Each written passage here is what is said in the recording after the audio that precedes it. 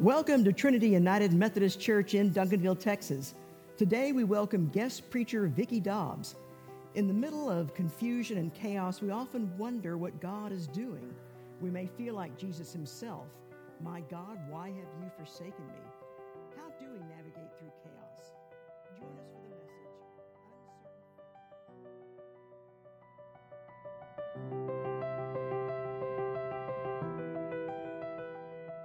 Good morning and welcome to worship here at Trinity United Methodist Church in Duncanville, Texas.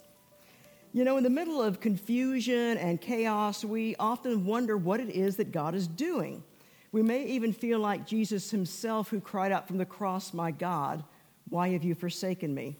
So how do we navigate through this process?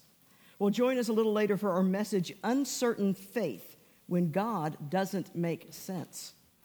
And we're very blessed this morning to have our message brought to us by our guest preacher, Vicky Dobbs, who is up here on the chancel area with me. Vicky is a retired teacher. She's currently a church and community volunteer who is married to the love of her life, Stan, who's up here. Stan, wave your hand. They've been married for 35 years. Vicky has a very interesting spiritual journey. She grew up in Lancaster, Pennsylvania, among the Amish, and then was raised Roman Catholic, and then as an adult has gone to Bible churches and Baptist churches, but is currently a student at Bright Divinity School at TCU, one of the most progressive seminaries that you'll be able to go to. So I think Vicky's journey has been very, very interesting. She and I know each other through the BioLogos organization. If you recall, whenever I'm going off to some sort of convocation that has something to do with religion and science, it's generally something to do with BioLogos. BioLogos is an organization that promotes scientific literacy among Christians, which I believe in quite a bit. And we're all part of the local group that gets together every other month for discussions about theology and religion. Our first reading is the 16th Psalm. Protect me, O Lord, for in you I take refuge. I say to the Lord, you are my Lord. I have no good apart from you. As for the holy ones in this land, they are the noble in whom is all my delight. Those who choose another god multiply their sorrows. Their drink offerings of blood I will not pour out, or take their names upon my lips. The Lord is my chosen portion and my cup. You hold my lot. The boundary lines have fallen for me in pleasant places. I have a goodly heritage. I bless the Lord who gives me counsel. In the night also my heart instructs me. I keep the Lord always before me. Because he is at my right hand, I shall not be moved. Therefore my heart is glad and my soul rejoices. My body also rests secure. For you do not give me up to Sheol, or let your faithful one see the pit. You show me the path of light. In your presence there is fullness of joy. In your right hand are pleasures forevermore. Our second reading is from the Gospel of Mark, chapter 16, starting with the first verse. When the Sabbath was over, Mary Magdalene and Mary, the mother of James, and Salome brought spices so they might go and anoint him. And very early on the first day of the week, when the sun had risen, they went to the tomb. They had been saying to one another, "Who will roll away the stone for us from the entrance to the tomb?" When they looked up, they saw the stone, which was very large, had already been rolled back. As they entered the tomb, they saw a young man dressed in a white robe sitting on the right side, and they were alarmed. But he said to them, "Do not be alarmed. You're looking for Jesus of Nazareth, who was crucified. He has been raised. He is not here. Look, there is the place they laid him. But go tell his disciples and Peter that he is going ahead of you to Galilee. There you will see him, just as he told you." So they went out and fled from the tomb, for terror and amazement had seized them, and they said nothing to anyone, for they were afraid. This is the word of God for the people of God. Good morning. So I want to thank Reverend Grainer for inviting me to join you wonderful people in worship today. I've already been blessed. As she mentioned, I met her in a faith and science discussion group, and during that time gotten to know her a little and really appreciate her intelligence, her curiosity, but most of all, her pastor's heart. Really gifted. You are very blessed. And as I got to know your church a little bit through your website, I was absolutely blown away by the Reverend Dr. Garth Baker Fletcher's bio. I mean, the resume goes on and on. It's so incredible. I mean, couldn't wait to meet him. And I've been blessed by your leadership this morning. In fact, the song we sang just preached my sermon, so I might just sit down. So this is the Sunday after Easter. We are still in the Easter season, right? And I chose an unusual Easter passage. It doesn't end well. It doesn't end, in fact. There's no ending to Mark. It's very odd. It was confusing. And I think sometimes we lose that sense of really what was going on shortly on Easter Sunday and after for a long time. We get to look back and we, quote, have the answers now, which we don't, but we think we do. They were still working it out. Like, this is a week from Sunday. They're still confused. They're still huddled in a room. So I think about that as being uncertain faith. They still had some faith. They really weren't sure what was going on, and God did not make sense. Things were not going the way they thought they should go. When we look at Psalm 16, it reminds us over and over these ideas of needing and relishing security that we get from God. So, for in you, God, I take refuge. We love that place of refuge. The boundary lines have fallen for me in pleasant places. Oh, I need those boundaries. I need to know where things start and end. God gives me counsel. God shows me the path of life. We need security. There's nothing wrong with that. The problem is that life doesn't always give it to us, does it? So when we have those disruptions in life, we look to God for answers. We look to our faith community. For Methodists, they rely on the quadrilateral. I love this idea of the scripture and tradition and experience and reason. Not only to decide where those boundaries should go, but when it's time to move those boundaries a little bit. So in the face of challenges and chaos and confusion, our faith can waver. Our ideas of God can waver. The one you're praying to can change. I'm not sure who that is anymore when those things happen. Recently, I went to visit the World War II Museum in New Orleans. And I'm used to studying World War II, maybe like you did in school with the textbooks, from the general's perspective, right? The military generals and the presidents, like, okay, who's making this decision? We're going to move this squadron over here, and should we drop a bomb or not? And all of those questions. This museum was marvelous because it really dealt with the people on the ground, or the air, or the water. It was told from the soldiers' point of view, the point of view of the support staff, the medical, the women, and the men who were actually doing the work. And let me tell you, it was confusing. Can you imagine?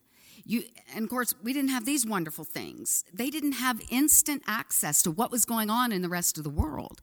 They didn't have instant access to know you might have just lost a battle, lost people all around you, and feeling despair, not knowing that in another sector there was a wonderful victory. It was hugely confusing. Think about times in your own life when things didn't make sense. Maybe it was a bad diagnosis, a tragedy, a loss. Remember how it felt? Remember that I don't know where to go with this. I don't have the answers. I don't know why couldn't God fix this, prevent this, all of these things. we forget sometimes what it feels like in the middle of it. Because then we look back and we could see beautiful things God did, or it doesn't seem as bad anymore because now I've got something new that I'm dealing with. Isn't that funny how we work? For me, as we were relating, it was my acceptance in my life at the time of evolution, that God actually created the universe over billions of years in an evolutionary process and continues the process, that it's not finished, that God continues to create, and it's an ongoing process. When I finally grasped that and then wrestled with what that meant on how I pray and read Scripture, I really lost my bearing, because I had a nice little God box. It worked. It made sense, and God fit in it. And now, if you had asked me if I'd put God in a box, I would have told you, no, God is too big for that. But I did. Because once I realized that, my God had to get bigger. And I also felt like the rug was pulled out from under me. I didn't know who I was praying to anymore. I really felt lost. But I didn't give up. I had that uncertain faith. And I found other believers, like Reverend Grainer and her sister, who had already worked through, or were working through, some of the same questions I had. How can we reconcile some of this new science and faith? And during that time when God finally allowed me the experience of God again and connecting, I had this wonderful impression from God that it was okay not to know, not to have all the answers, and that it was okay that I was actually on a discovery path with God, and God approved. Because for a while I felt like maybe I left God, or God wasn't approving of me. And I actually had a vision of me and Jesus. Instead of me trying to find these nice, firm foundations, Jesus said, let's go, and grabbed my hand, and we leapt into outer space together, joyfully exploring in the darkness. And I believe that God can be in the darkness. You know, I believe that it's likely his apostles felt the same way. Listen to the women who go to the tomb, and it says at the very end of Mark, so they went out and fled from the tomb, for terror and amazement had seized them, and they said nothing to anyone, for they were afraid. Now, your Bible may go on, but it'll probably tell you that anything added after that verse was added later. The original manuscripts end at that verse 8. And afterwards, people had to go, we got to fix this because there's something wrong with it. We can't end like this. Do you know the Gospel of Mark was originally not written. It was oral. In fact, it was acted out. So people would go around and they would act out like a play. And eventually someone wrote down the information. And what Mark was doing, if Mark was the author, was inviting us to finish it. You finish the story. We've got to figure it out. Jesus, when people would ask him questions, he would go, well, let me tell you a story about a man who had a field. He didn't answer the question directly. In fact, Jesus didn't lay out a nice map for the apostles. He said, I am the way. Not, there's the way, go walk in it, right? So a British author, philosopher, G.K. Chesterton had this metaphor about fences that I think works pretty well. And he says, imagine two people come to a fence in a road, and he uses this as a metaphor for foolish and wise reformers. So as we're trying to figure out what do we do and figure out the answers on these, finish the stories, and one person will say, oh, the foolish one will say, well, I don't see the use of this. It's in our way. Let's move it. Let's clear it away. And the wise person says, wait, slow down. Let's find out why that's here. Maybe there's a good reason. And more recent writers and philosophers who look at that metaphor use that in comparing with, say, liberal and conservative people. That if you take the most extreme radical progressives who want to remove every inherited norm, structure, and definition in society because it gets in their way. And reactionary conservatives want to keep every boundary, no matter if it's useful anymore, They don't know who put it up and why it was there, but by golly, that's the way we always done it. And wisdom, Chesterton says, it's not determined whether the fence is cleared or not, or who wins and loses in this polarized battle that is nonsense.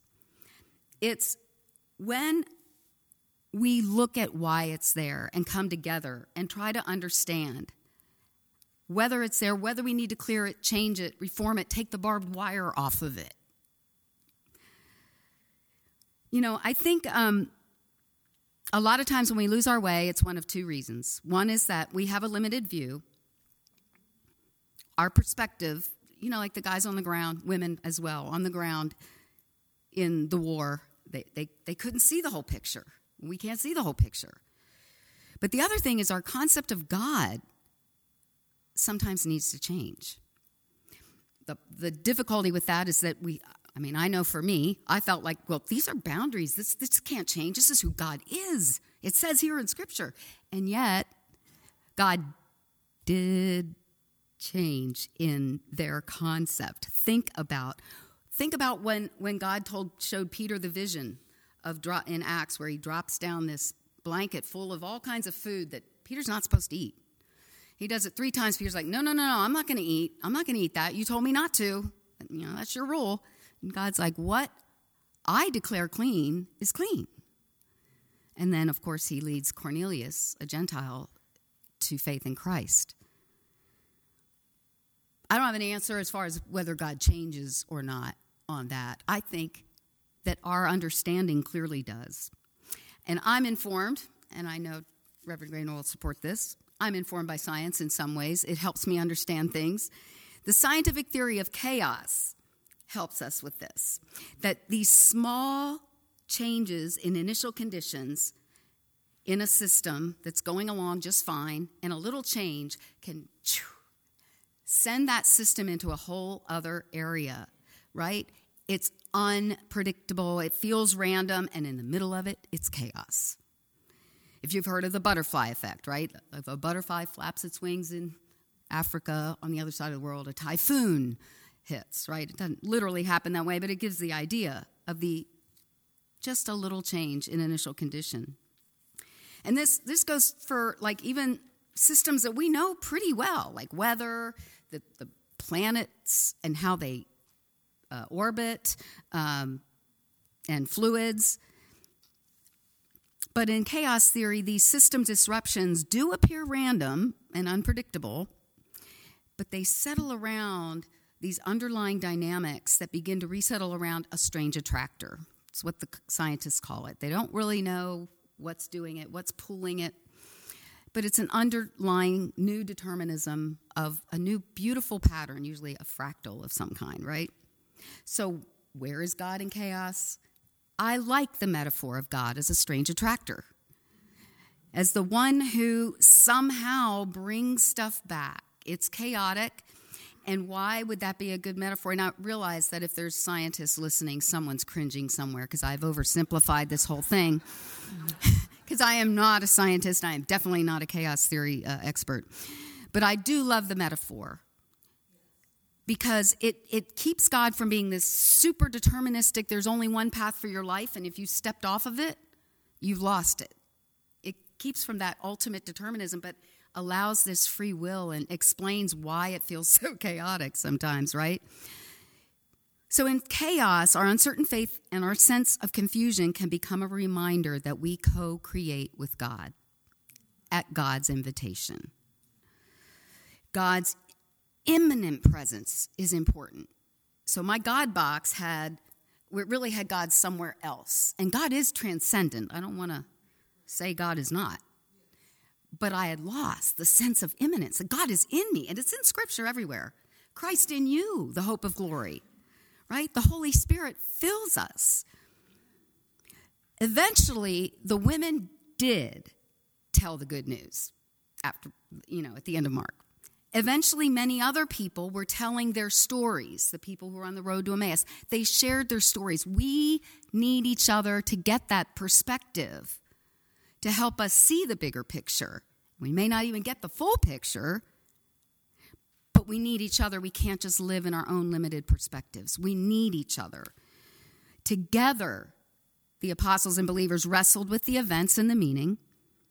And if you read the book of Acts, it didn't stop. They kept wrestling. Do we let Gentiles in? Do they have to be circumcised? Are we really allowed to eat anything we want now? I mean, on and on and on it goes. And it didn't stop in the book of Acts. Y'all, church history is full of it.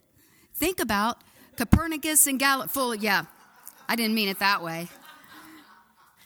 If you think about Copernicus and Galileo finally convincing people, hey, the universe doesn't go around the earth, it goes around the sun. And then later, of course, the universe doesn't go around the sun. Our solar system does. We're just a little solar system in a big galaxy, and there's millions of galaxies, on and on it goes. If you can think about how that blew people's minds, like now we take that for granted. It was confusion. It was chaos. It was unsettling. The rug was pulled out from under them. And don't downplay what that feels like. So we are invited to co-create, and we have agency. We have that free will, but our agency is also empowered by the Holy Spirit. Jesus said, I will not leave you. I will send the Paraclete. I will send the Holy Spirit.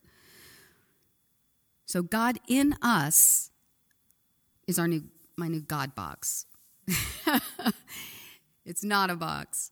But the idea that God is transcendent, and yet God is in creation, ongoing creating in you, and even our enemies, even people we don't like or even don't even believe all this, they're still made in the image of God. Our uncertain faith is okay. Faith is, after all, uncertainty, not certainty. Faith is doubt. I mean, if you know it's there and you step on it, right? That doesn't take faith. It takes faith to leap into the nothingness, right? Some theologians say that faith is risk with direction. I've tried to think about that a long time. I'll leave that for you to think about some more. But our refuge, our place of hope is God, and it's inside of us. So in times of uncertain faith, of confusion and chaos, remember you have a faulty perspective. You need others to help you. And there's a potential of learning something new about God.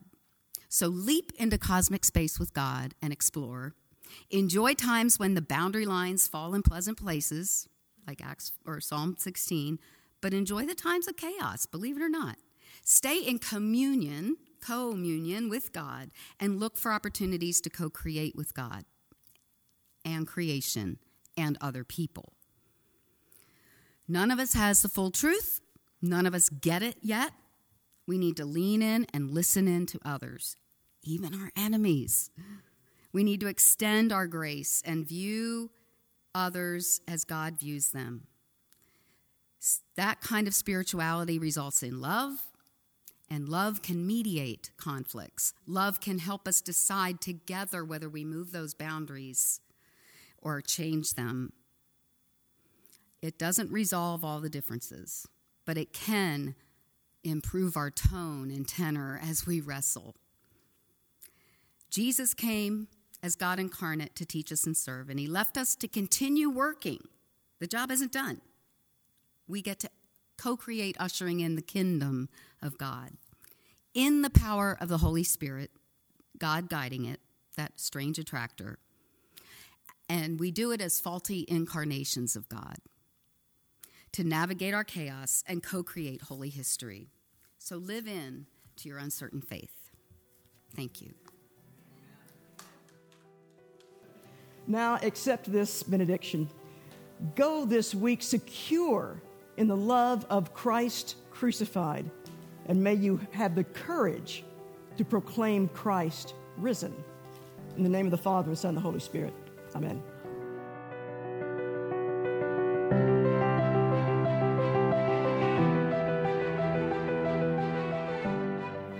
We hope today's service was a blessing to you.